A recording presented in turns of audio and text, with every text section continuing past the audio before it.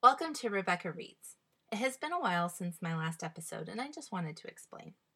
I had many recordings ready to go, and then the computer I was using broke, and I lost everything. So it has taken me a while to get things really going again. I'm using a spare computer right now while I await repair, so my audio quality won't be as good, and I'm working on a solution to that. Also, I will be putting together a Facebook page so you can keep track of episodes, potential delays, and a lot of other fun content that I'm dreaming up. Enough of that. On to our story. Today's story is The Six Swans. This story was collected by the Brothers Grimm, and I am reading the version found in Andrew Lang's Yellow Fairy book. It is a story that has so many elements of a good fairy tale: a wicked stepmother, a magical transformation, and a happy ending. We have talked about the Brothers Grimm before, and I'm confident we'll hear them again. When they first collected these stories, they did not intend them to be for children. They were pretty dark and scary. As children liked them more and more, they were adapted or changed to not be so scary. That's why, if you ever read the original Grimm collection, the stories are a bit different and weird, not at all like the movies and stories you're used to. Don't forget to stay after the story for this week's poem. Here is The Seven Swans. A king was once hunting in a great wood, and he hunted the game so eagerly that none of his courtiers could follow him. When evening came on, he stood still and looked round him, and he saw that he had quite lost himself. He sought a way out, but could find none. Then he saw an old woman with a shaking head coming towards him, but she was a witch. "Good woman," he said to her, "can you not show me the way out of the wood?"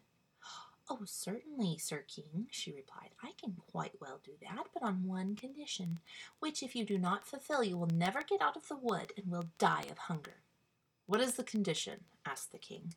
"I have a daughter," said the old woman, "who is so beautiful that she has not her equal in the world, and is well fitted to be your wife. If you will make her lady queen, I will show you the way out of the wood."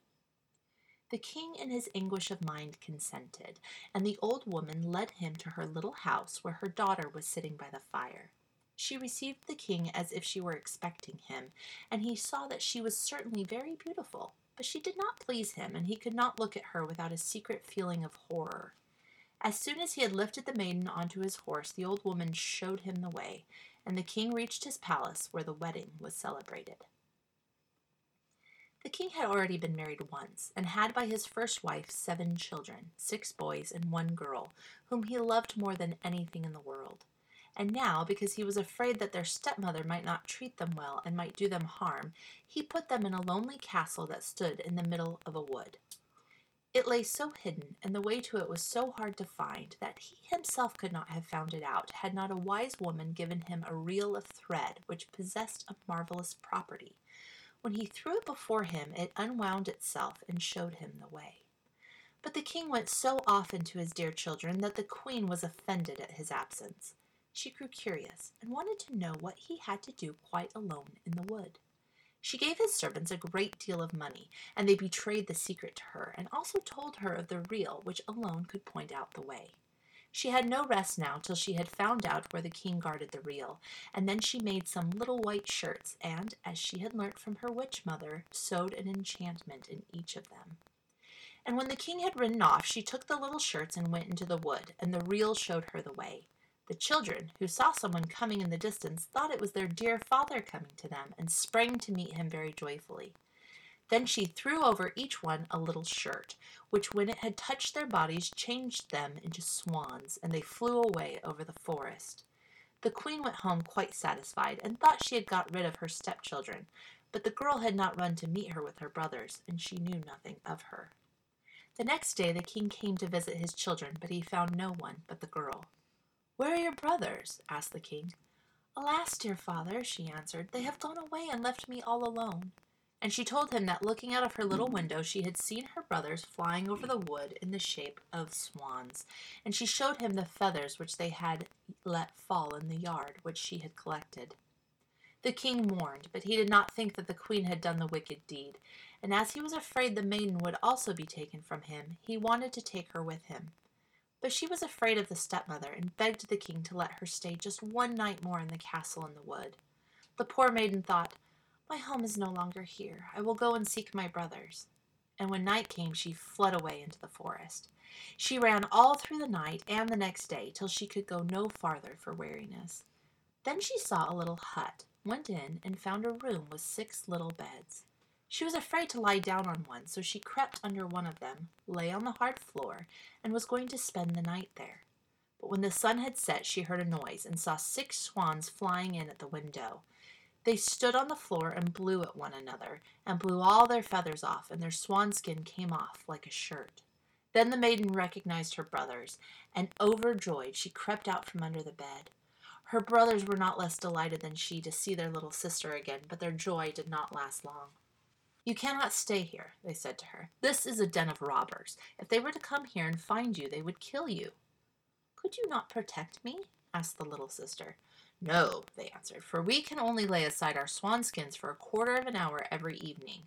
For this time we regain our human forms, but then we are changed into swans again." Then the little sister cried and said, "Can you not be freed?" "Oh no," they said, "the conditions are too hard. You must not speak or laugh for 6 years, and must make in that time 6 shirts for us out of star flowers. If a single word comes out of your mouth, all your labor is vain." And when the brothers had said this, the quarter of an hour came to an end, and they flew away out of the window as swans. But the maiden had determined to free her brothers, even if it should cost her her life. She left the hut, went into the forest, climbed a tree, and spent the night there. The next morning she went out, collected star flowers, and began to sew. She could speak to no one, and she had no wish to laugh, so she sat there looking only at her work. When she had lived there some time, it happened that the king of the country was hunting in the forest, and his hunters came to the tree on which the maiden sat. They called to her and said, "Who are you?" But she gave no answer. "Come down to us," they said, "we will do you no harm." But she shook her head silently. As they pressed her further with questions, she threw them the golden chain from her neck, but they did not leave off, and she threw them her girdle, and when this was no use, her garters, and then her dress. The huntsman would not leave her alone, but climbed the tree, lifted the maiden down, and led her to the king. The king asked, "Who are you? What are you doing up that tree?" But she answered nothing. He asked her in all the languages he knew, but she remained as dumb as a fish. Because she was so beautiful, however, the king's heart was touched, and he was seized with a great love for her. He wrapped her up in his cloak, placed her before him on his horse, and brought her to his castle. There he had her dressed in rich clothes, and her beauty shone out as bright as day, but not a word could be drawn from her. He set her at table by his side, and her modest ways and behavior pleased him so much that he said, "I will marry this maiden and none other in the world." And after some days he married her. But the king had a wicked mother who was displeased with the marriage and said wicked things of the young queen. "Who knows who this girl is?" she said. "She cannot speak and is not worthy of a king." After a year, when the queen had her first child, the old mother took it away from her. Then she went to the king and said that the queen had killed it.